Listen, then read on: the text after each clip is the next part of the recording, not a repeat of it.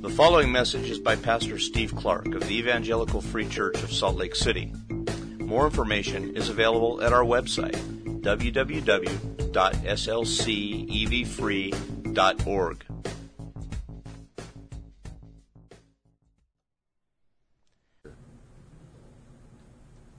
Let's pray.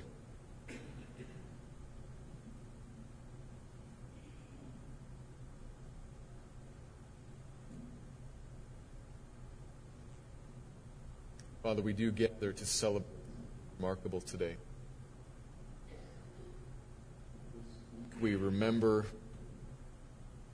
how you sent your Son into the world to change everything forever. And we say thank you, then immediately ask for more, that you would help us to understand what that sentence means, that you changed everything forever. We understand some of it and we thank you for it, but we don't understand. We just don't understand. So God, I pray, as we celebrate this morning and as we listen to one portion of your word, would you move and grow our understanding and help us to understand the understanding that you have given and do continue to give, person by person. A great and remarkable gift of understanding. Lord, would you do a work in your people here this morning to cause worship and joy and blessed rest to rise in us and control us. And Lord, even would you make us different such that something would happen today, this week, as we reflect on this passage that would make for different lives, not just different moments, but different lives among your people of worship and blessed rest. We consider today something marvelous that you have given, and would you change your people with that gracious gift, and understanding it. Change your people and build your church. And Lord, for those here who are not at the moment your people, and who will sit here on the outside looking in, would you awaken and perhaps alarm, but do so for the sake of saving, rescuing, please, that they too may know the joy and the rest that is yours for your people. There are two groups of people who sit before you this morning, Lord, and you know them far better than I do. But I pray, do a work in each group. Grow your people, increase their joy, and call in from the other group. Call into your family more. It's our hope. You would give new life here in the season that we celebrate your birth. The birth of your Son is precious. Make it more precious to us. We pray this in His name. Amen. This morning we leave our usual study in the book of 2 Samuel to celebrate Christmas, and in a way it's not necessary that we do this. We're doing it to move to the New Testament and take a slightly different look, to see a different perspective on Jesus, but we could just as well stay in 2 Samuel, because as we've seen week after week after week, the Old Testament also points our minds and our hearts towards the promised Christ, the promised coming King. We could be in 2 Samuel and develop that. And we could be in 2 Samuel and read of what we see in Luke chapter 2. Said to Mary, "You shall bear a son, Jesus, the Son of the Most High, and the Lord will give to him the throne of his father David, and he will reign over the house of Jacob forever, and of his kingdom there will be no end." Is that in the New Testament or in Samuel? That could fit right into 2 Samuel. So we could very much stay in the Old Testament and celebrate Christmas there. But we moved to the New Testament this morning just to get a little different perspective. Not out of need, but out of a desire for a change of pace and to think about Christ coming in a different way. And towards that end, we come to 1 John chapter 5. We're going to drop right into the very end of this book. And of course, there is a larger context that we're largely skipping. John writes, the Apostle John writes this book to Christians, to a church, helping them to deal with all kinds of issues as they face a world of sin and trouble, and particularly to identify who are Christians. So we're only coming to the very end of the book and catching just a little slice, but we'll notice immediately that he's talking about how the world faces a great problem, the power of the evil one. Verses I'm going to mention today mention him twice and hold up Christ and his coming as remedy, as solution to that. So I'm going to read from verse 18 to the end of the book, but we're only really going to be focusing on part of 19 and then especially 20 and 21. I'll read 18 and 19 to set the context for us. And I pray that as we do this and as we preach through it, as I prayed earlier, that Christians, you who are his people, you would find here something that is marvelous, helpful, encouraging to your hearts as you face a world that is lost. But also, I don't know everybody here, and I'm sure there are some here who are not at the moment Christians. And I pray that God would speak to you and would call you out of darkness into light. So let me read 1 John chapter 5. I'm going to start in verse 18 and read through the end. It's just 4 verses. We know that everyone who has been born of God does not keep on sinning, but he who was born of God protects him, and the evil one does not touch him. We know that we are from God, and the whole world lies in the power of the evil one. And we know that the Son of God has come and has given us understanding, so that we may know him who is true. And we are in him who is true, in his Son, Jesus Christ. He is the true God and eternal life. Little children, keep yourselves from idols. The word of the Lord, 1 John 5. As I said, I'm going to emphasize the last 2 verses and try to make this one simple point from this passage. I express it in one sentence.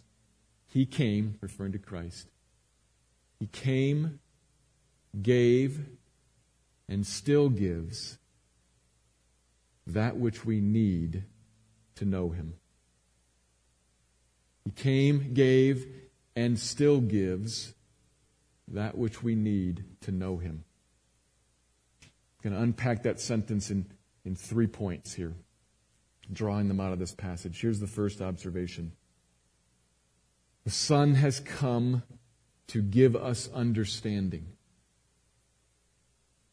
The Son has come to give us understanding. Verse 20 says, and we know that the Son of God has come. We, in each of these verses, he's writing to Christians, so the we here is a narrow we. It's not everybody on the planet. He's speaking to Christians.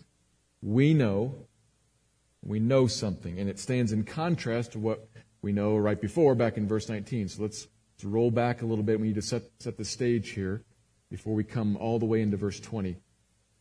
Verse 19, we Christians know, again, talking about Christians. So he's talking about a people here. And this is important that we understand the lay of the land as we come to this passage. He's talking about a people who have understood and embraced that which we're coming to. But to be brief now, a people who understand their own sin, understand the justice of God, understand Christ and his cross as provision for sin, payment for sin, and more than just intellectually understanding it, have embraced it, have grabbed hold of it and trusted that message, trusted that person crucified, surrendered themselves to him. In other words, a Christian. Those people that he's talking to. And he says, we Christians, we know something, that we are from God. Verse 19. Or verse 18, that we have been born of God. As distinct from all others on the earth. So listen to this carefully. This is important to set the stage for all the rest of this. There's a line here in the Bible. There's a line in reality in the world between two types of people, two broad categories of people. Christians, just described very briefly, and everyone else, called the world. Two different groups. And there's a line between them. But do not think of that line between them as a high, impenetrable wall or fence or barrier. People are every day, every moment crossing from one camp to the other, are leaving the world and coming into Christ. But there are very clearly two different categories. It's important to understand because as he says in verse 19, one category, we are from God. Other category, and the whole world lies in the power of the evil one. The other category. And the evil one, that's a reference to Satan, the devil, who is a real spiritual being. Evil. Totally malevolent. Evil. No good in him whatsoever. A real spiritual being, an angel who refused to serve God humbly, and to this day now, even this very day, exercises power in and over everyone else on the earth that also refuses to serve God humbly according to the way God wants them to serve Him. Two categories, Christians and those who are under the power of the evil one. Now, to hear about Satan, I thought we were celebrating Christmas. What in the world is going on here? To hear about Satan in this context, and then to hear about Satan, because I think if I was following that, I think that guy just said that he has power and influence over me. So I'm not a Christian. Or over all these other people here who aren't Christians. Yeah, that's kind of surprising, shocking maybe, even perhaps sounds insulting to many people. But let me just point out, there is no intended insult and certainly no arrogance in this statement. If you're not a Christian this morning, and therefore this is about you, or if you have family members and friends that aren't Christians, and therefore this is about them, please understand that when the Bible says something like this, or when I am saying something like this, it is not intended in any way to be boastful. It is not meant to come across as condemning or mean-spirited in any way. Realize the text is talking to Christians and describing the world. But if I were to turn, as I am now for a moment, to speak to you,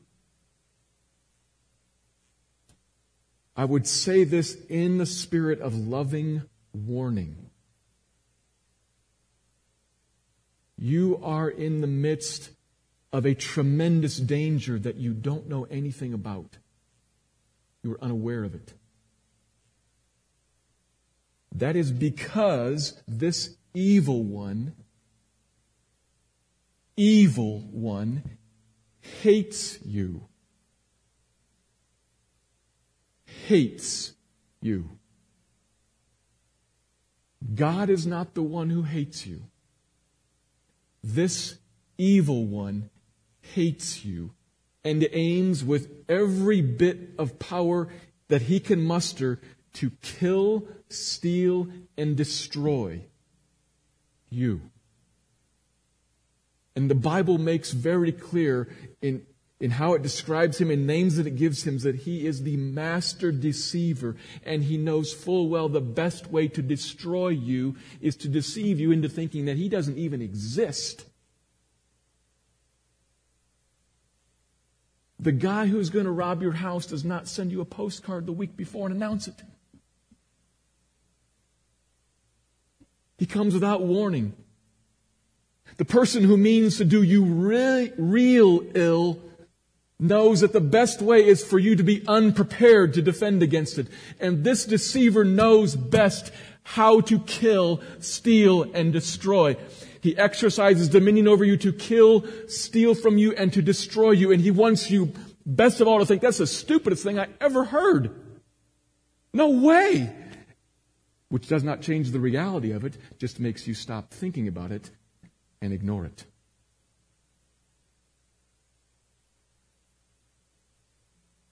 The whole world lies in the power of evil, and perhaps, I don't know who I'm talking to, but perhaps that means you, perhaps that means your family, and there is no bit of arrogance and no bit of puffed up pride in that. There is just loving warning. Be aware.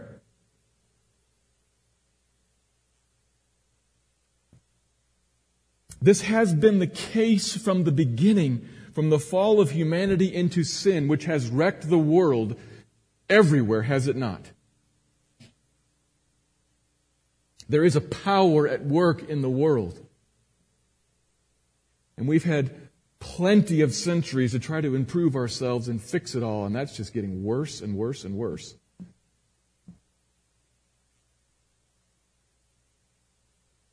There is a great problem.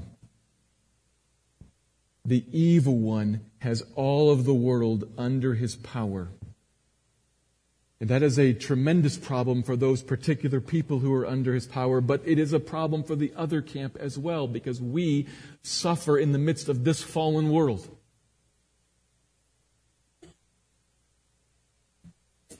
The world in its totality, its people and its systems, is full of a great and terrible power, which is a great and terrible danger to us. And now verse 20. And we know that the Son of God has come. Here is remedy. You see the contrast in these two statements back to back. Here is redemption. Here is hoped for deliverance. It's meant to hit us like this. We know that the liberating army has landed. You think of a situation like World War II, for instance. You're in occupied Europe. And still in occupied Europe, but you have heard word of the successful landing in France. And we know that He has come. Relief. The Son has come, referring here to Jesus, God the Son. The Bible explains that there is only one God. Here He is called several times the one true God. One God in three persons, God the Father, God the Son, and God the Spirit. One God. And God the Father sent God the Son. In time and in space. Now, being God, He was always omnipresent, always interacting with everything all over the globe and throughout all the creation. But in a particular time and in a particular place, something unique happened. The Son of God came, took on a human body. God was born in Bethlehem. A particular place, at a particular time. All the stuff that we sing about and read about, it actually happened. For real. It actually happened. For real. In time and in place. He became a man. Was born as a baby in Bethlehem. John writes, and we know, and in part he can say that because he himself had a decades-long relationship with Mary. He knew her, cared for her, stayed with her, probably all the way to her death. Surely he heard it off of her lips. The angel came and said to me, though you are a young unmarried girl who has never known a man, you're going to be pregnant. How can that be? God's going to make a miracle happen. And you will have a baby inside of you who will be Son of Man. He will be a real man, but not only a real man, he will be Son of God. God the Son, come to be born in a body that's growing inside of you. I could hardly believe it, says Mary to John. But it happened in time and in space for real. We know he has come. Just as was promised throughout all the Old Testament prophets, the king will come and he will sit on the throne of David and reign forever and ever and ever and ever and ever and ever. It happened. God did what he said. He was born in a manger in Bethlehem in the middle of darkness on purpose. Ever wonder why she gave birth at night? To make this point. Light come in the middle of darkness, and the angels sang from heaven in the midst of a glorious light. Here is light shining in the midst of darkness. Here is God's remedy. Come into a world that is under the power of the evil one. He has come. Literally, the grammar could be translated, and maybe your English translation does put it like this, though it's a little bit awkward in English. He is come. That's awkward, but it's trying to underline something, a little wrinkle in the language that's telling us he didn't come and then go. He has come. State. He's in the state of come. Yes, he ascended back into heaven, but there's something about his coming that stays, that remains. What is it? What continues? Well, that which is emphasized in his purpose. Still in verse 20, we know that the Son of God has come and has given us understanding. The verse continues. He has illumined, shone light into darkness, illuminated, given understanding. What is that about? Well, in general, we can speak about this generally, and we're going to then come to speak about it specifically in a moment. But in general, he comes to illumine, to give understanding in several different ways, all as a counteraction to the deception of the deceiver who holds sway over the world. He's going to come in and counteract the deception by shining forth truth, by illumining, by giving understanding. And what he teaches, first of all, Jesus, for 3 years, walked the earth and taught and taught and taught in synagogues, on mountainsides, in living rooms, and taught and taught and taught. And taught with authority and clarity that was remarkably new. We see things in the New Testament like, you have read, you have heard, but I tell you, because I'm the one from whom the written word comes. I'm the one from whom the authority comes to you. I can say it again right now. I tell you all authority. And he clarifies and he elaborates. This is truth. This is what God is. This is what you're like. This is what pleases him. Illumining the law and the character of God. So for instance, when the world, under the power of the evil one, is deceived into thinking that being nice and ethical and moral and generous and caring and compassionate and gracious and loving is good enough to make us right and acceptable to God. Follow that. When the world is deceived by the evil one who aims to kill, steal, and destroy, when the world is deceived into thinking, just be good, at least better than that guy, be good, and that's good enough. Jesus comes and gives understanding and clarifies the lie. In fact, no, there is no one good. No, not one. Only God. And in fact, when you read in the law of God, do not commit adultery, I tell you that if you look on someone else longingly and lustfully, you've already broken that commandment. You read in the law of God, do not commit murder, I tell you that if you look on somebody in anger, you've already broken that commandment. He's giving understanding to help us understand what God actually requires, and in the same breath, what we fall short of. He gives understanding as He teaches and as He lives, as He walks around, walking and modeling what God is like, because He is God in the flesh.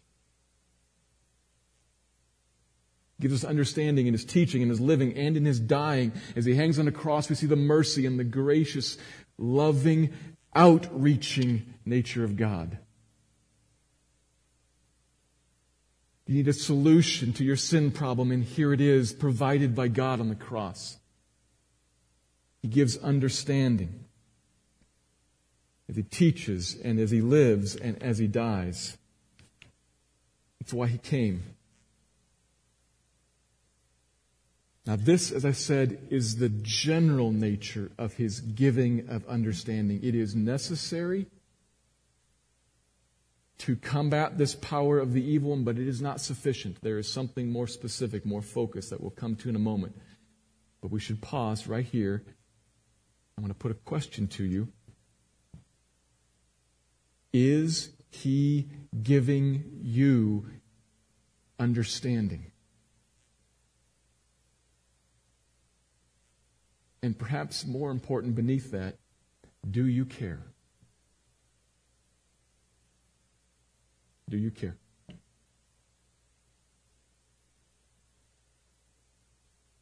And stop, and if you can, for a moment, step outside of yourself and say, why don't I care? Why am I listening along, wondering when He's going to be done, as He talks about things of eternal importance, about my soul, about a God who is real, about judgment and mercy and grace, about deception and death, and I'm bored? If that's you, ask, why? And let me suggest to you, it might be that you just discovered the deceiver, who is working, perhaps massaging your mind and heart to try to put it to sleep, or perhaps locking down blinders over you to keep you from seeing. Paul will talk in 2 Corinthians 4 about how he blinds the minds of unbelievers to keep them from seeing the light of the gospel. Perhaps you just discovered those blinders. Why don't you care? It's not because this isn't awesome, not because this isn't glorious, not because it isn't true. Why don't you?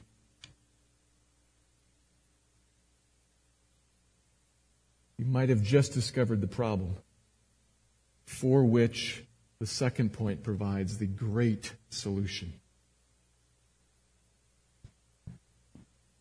The Son has come to give understanding, and I talked about the understanding generally, but now we're going to move on into the understanding and become more specific. Here's the second point.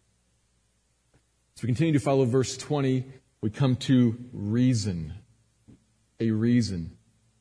He came to illumine, to give understanding, but if you notice, that's not the end of the logic of the sentence. That's what happened so that, it says in the middle of the verse.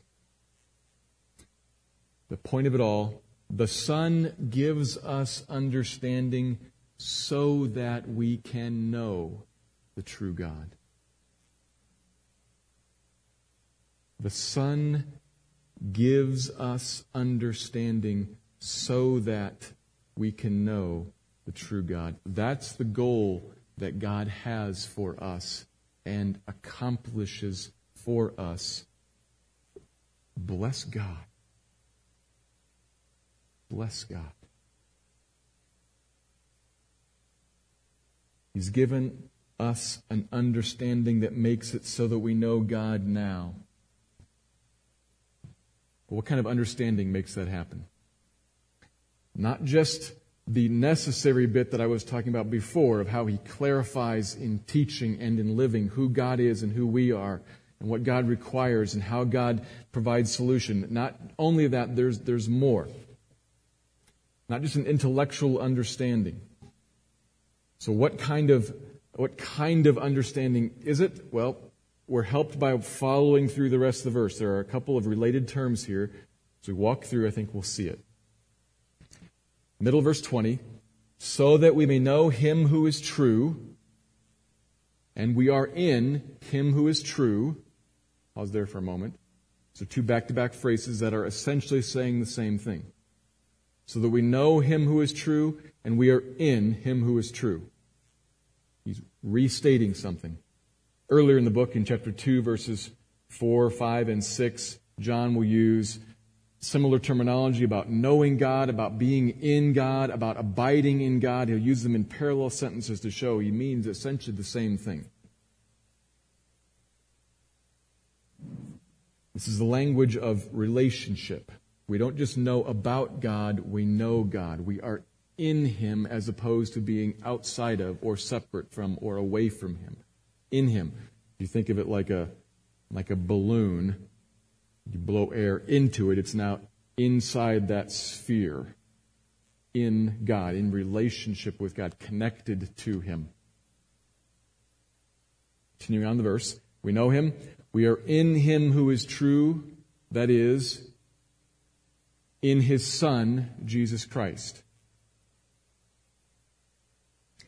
He is the true God and eternal life, which is likely a statement about Jesus. It would be redundant a third time over to make that refer only to God the Father. We've already said twice that He's the true God. It seems that following on the heels of Jesus, this is a statement about Jesus. He is the true God and eternal life. Fits with how Jesus is described elsewhere as God and who is the way, the truth, and the life. So we have an interesting incidental claim here about the deity of Jesus. And I say incidental because it's not really the point. The point, follow this whole thing through now. I know this is a little difficult to follow all this. Follow it through. We have been given an understanding of what sort? Of a sort that brings us to know God. That is, to be in God. That is, to be in His Son, Christ. To have eternal life. What is it that we understand that brings us into Christ and eternal life? He has given an understanding of the gospel. That's what He gave so that we understand it and come into His Son, that is, into Him, that is, to know Him. He gives an understanding of the gospel. And again, not simply an intellectual understanding of the gospel. Countless people can recite the details and yet are not in God, do not know Him, are not saved.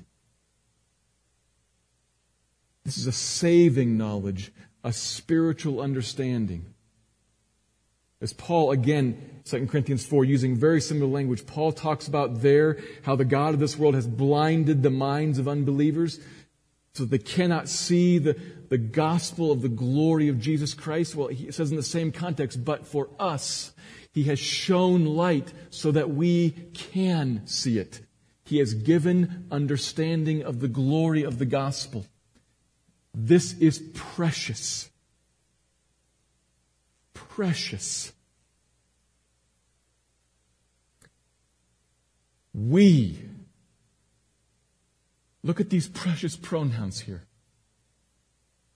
Christian, He's talking about you. We know that He has given us understanding so that we may know Him and we are in Him. An understanding of the gospel. This is His marvelous Christmas gift to you. what He came to give you, understanding of the gospel that you may know Him. An understanding of the holy and just, righteous nature of God. An understanding of our wicked sin and deserved judgment. An understanding then of your need for a Savior. And an understanding of Christ as that provided Savior. You understood all of it far more than intellectually, effectually. That is, it had effect in you. It drove you to despair of sin and then hope in Christ as your Savior. And you trusted Him. And as you did trust Christ, you were placed in Christ. That is, you were placed in God. That is, you were brought to know Him. Glorious. Glorious. To the praise of His glorious grace, this gift to you. How good He is.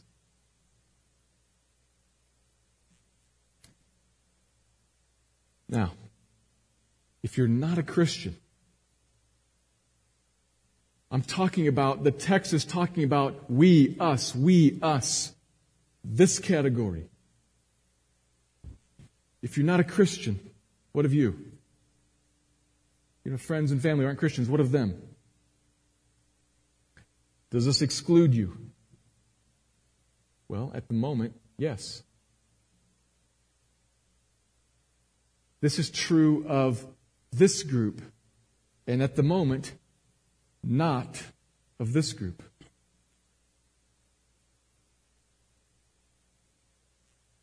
This is about what God has done for those whom He chose to give this gift of understanding and therefore life with Him too.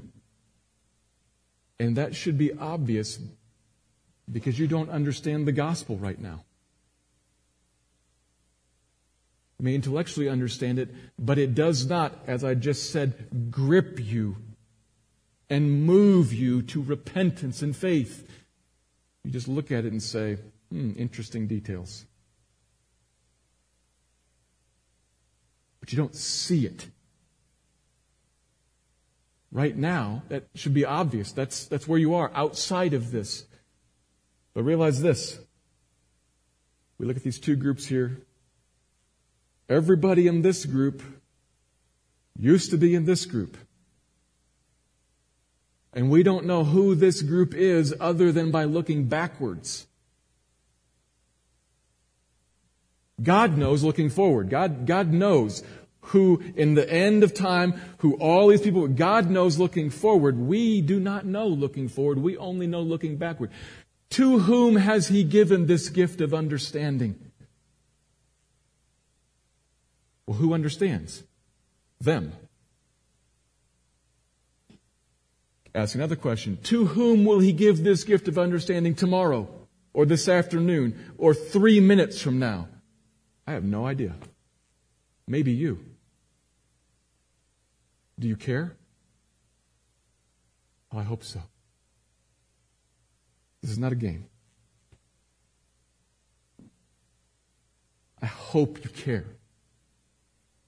And the proper way to respond to anybody who has something that you want and need is to ask, and to ask humbly, not in a demanding way or in an argumentative way. How come I don't have that right now? I should have that right now.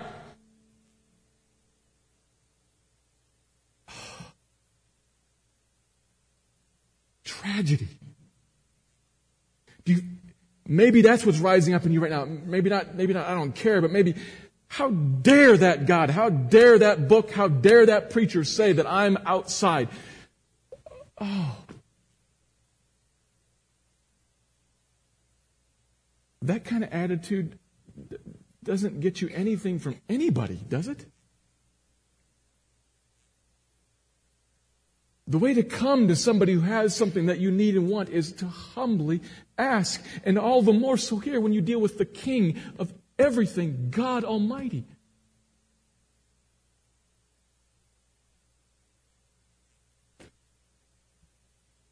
If you find I see the details of the gospel. It doesn't grip me, but I wish that it did. And say, God, help. Do you see your sin against Him and His right judgment of your sin and your need for a Savior and His provision sending Christ to lay out the truth and also then to open your eyes to it? All by the mercy of God, do you see that? Do you want that? Ask and repent and believe. And the Bible promises, the Bible swears on a stack of Bibles, if you will. Everyone who comes to Him humble, repentant, and asking, He gives and receives. He gives to them life and receives them as His own.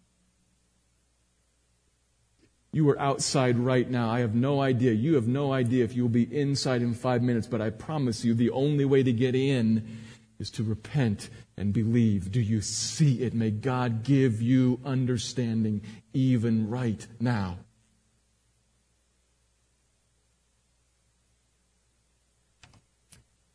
Humbly ask Him.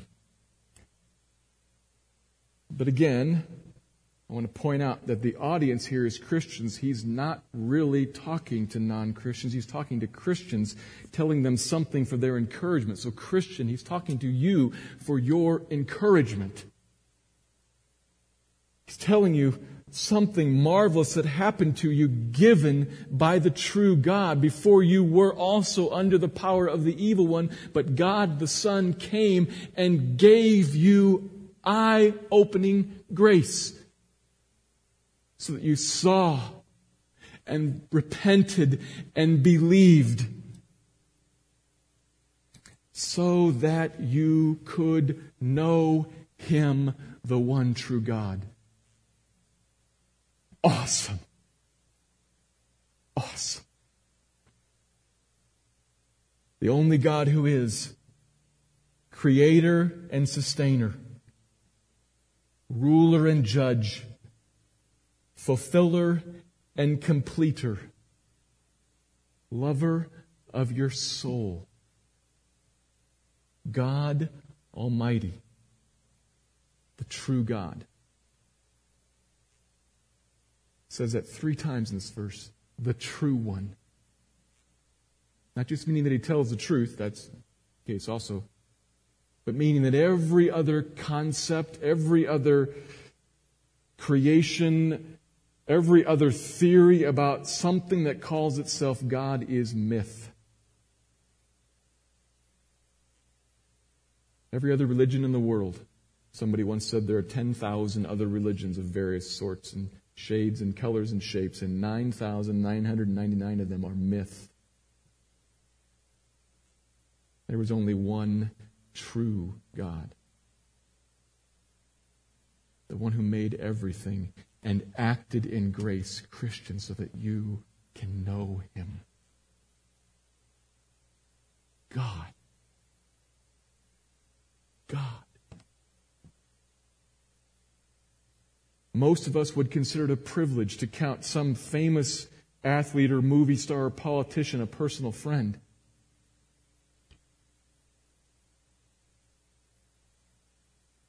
Stop for a second. Think about that. It would be the talk of the town. If I knew, pick somebody. If I knew the president personally, hung out with him, played golf with him, chatted with him on the phone, that would be remarkable. It doesn't matter what you think of the president. It would be remarkable. Pick your own favorite president. It would be remarkable. It would be remarkable. And that's nothing. Whichever is your favorite president was born and will die and be done. This is God who acted so that you can know Him, who lives forever and is everything. Consider your immense good fortune. You used to be under the power of the evil one, and He acted to liberate you and to bring you into relationship with Him, the one who in his very being causes our hearts to marvel, who is the definition of glory. Amazement is a small word to describe interacting with one who is perfect in every way, marvelous in perfect wisdom. He always does what is right because he is marvelous in perfect goodness and always does what is right rightly in the right time and in exactly the right way because he has all power. He is awesome. He's the one for whom your heart was made and the one from whom you were separated at fall, and he acted to bring you back. Glory. Pouring out love that is wide and long and high and deep on you in relationship with you forever and ever and ever, eternal life. Oh, little children. The dear term. Oh, little children, keep yourselves from idols. Which brings us to the final observation. The third point, I'll put it like this. And it's only one sentence drawn from verse 21, so I'm going to use one sentence to try to rephrase another sentence. Say it differently, but here's how I'm going to put it. Don't waste yourself on what is not the true God. Don't waste yourself on what is not the true God, on idols. It is easy on first read, and perhaps even it struck you as I read through it at the beginning, it's easy on first read to wonder how in the world verse 21 relates to verse 20. Seems like it's kind of tacked on the end there, but I hope that as we work through verse 20, something about the connection kind of rose out of that. The one who is true, the true God, is mentioned 3 times in verse 20. Something marvelous that we have been given to experience. So the mention of idols, that which are false gods, is a natural contrast in the last verse. That's the connect. When you have the true, why waste yourself on the false? Well, we do that for some of the same reasons that I tend to eat a bag of tortilla chips while standing in the kitchen looking at dinner on the stove done in 10 minutes. I do that all the time.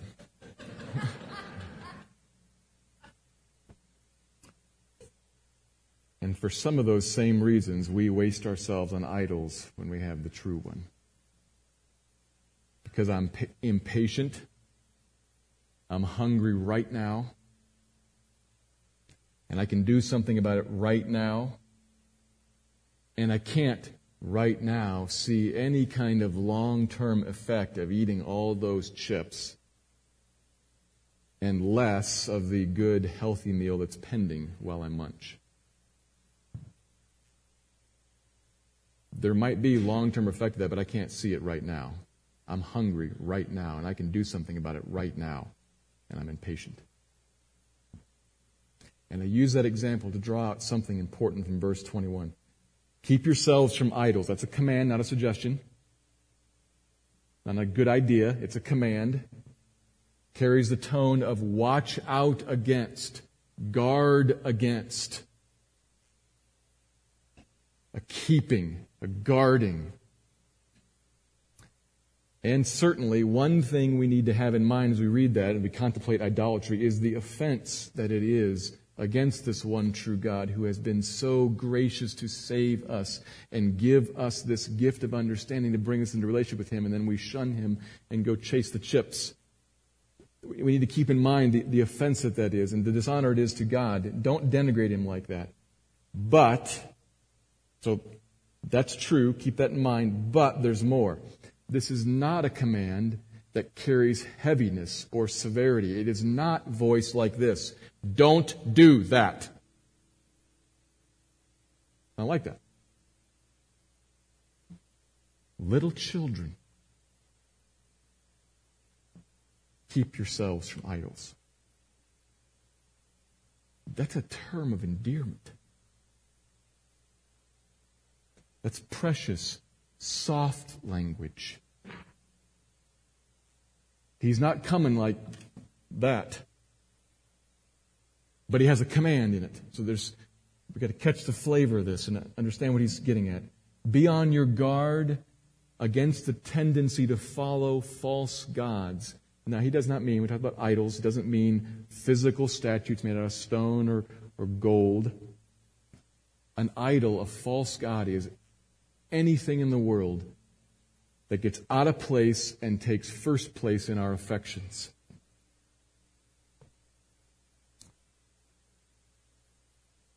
All that would hold our allegiance and would command our attention and offer to satisfy our appetites for wonder and pleasure and contentment and happiness and praise and excitement.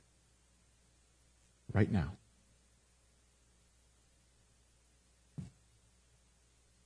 How the great deceiver works, even with us who are believers, is to lay out stuff like that right now.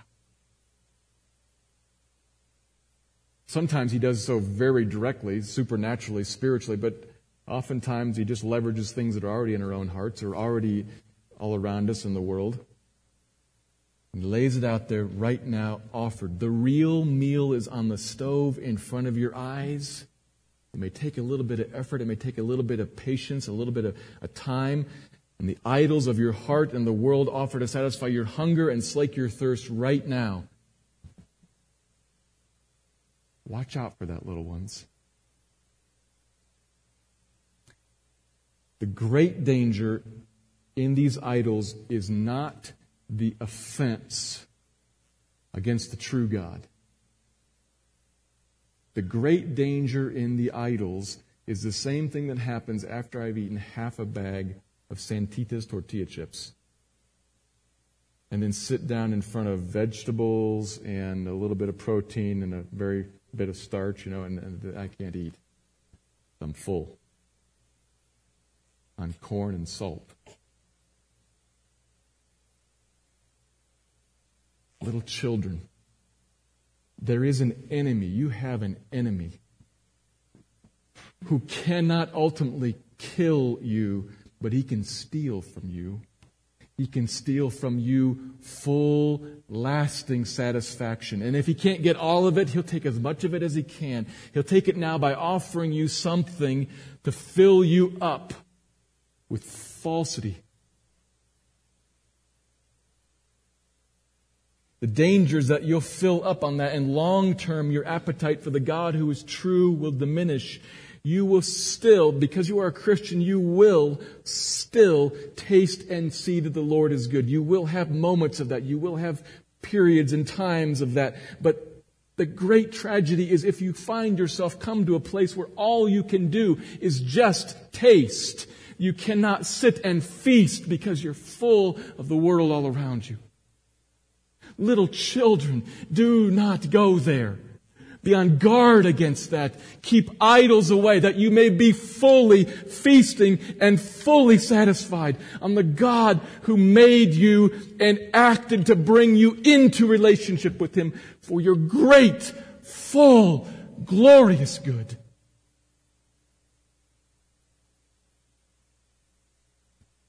Christmas is because He means for you to know Him and live on Him who is invisible and true.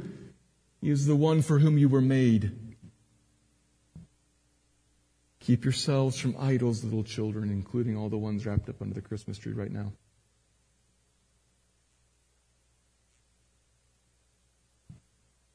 Enjoy His good gifts, including the ones wrapped up under the Christmas tree right now. Enjoy His good gifts and be on guard to keep them at best in second place. For the good and joy of your own soul. Rejoice in the true God who sent Christ that you may know him. He has come and he gave and still gives what we need to know him. Bless God for it. I want to give you a few minutes to reflect here, to think and pray and praise God, or sit and ask him for a renewing of your taste for him. If you're not a Christian, I urge you, repent and believe. Take a few minutes to sit and reflect, and then we will close.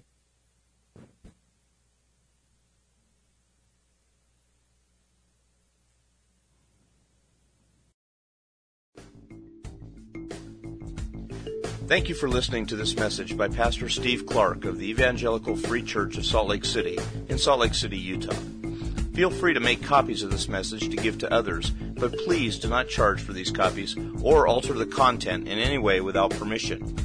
We invite you to visit our website at www.slcevfree.org or call us directly at area code 801-943-0091. Our mailing address is Evangelical Free Church of Salt Lake City, 6515 South Lion Lane, Salt Lake City, Utah, 84121.